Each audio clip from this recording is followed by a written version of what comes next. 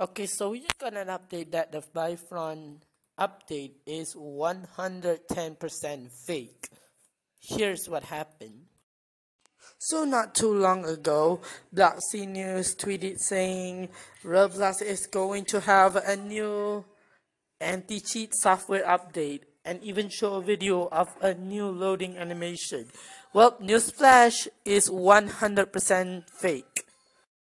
Well, they just tweeted 22 hours ago.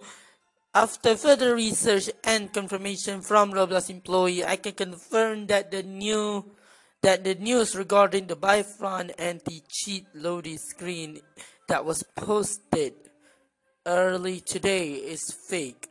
All posts I have made across my social media will be taken down to avoid further spread. Apologize. They also said, I take pride in posting reliable news that is from trusted source, and I completely missed the mark with that one today.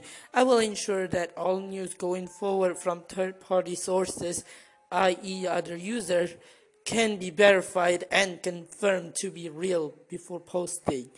With that being said, Roblox is continuing to work on an anti-cheat with their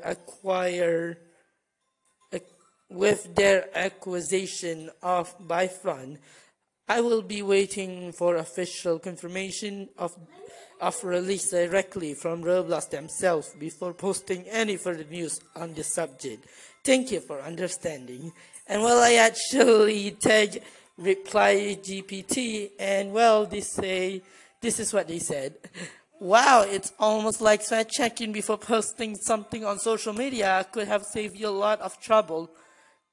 Yeah, that one I can actually agree on. So yeah, that's it. I just want to make this a real quick post. So yeah, thank you for watching. Thank you for listening, and goodbye.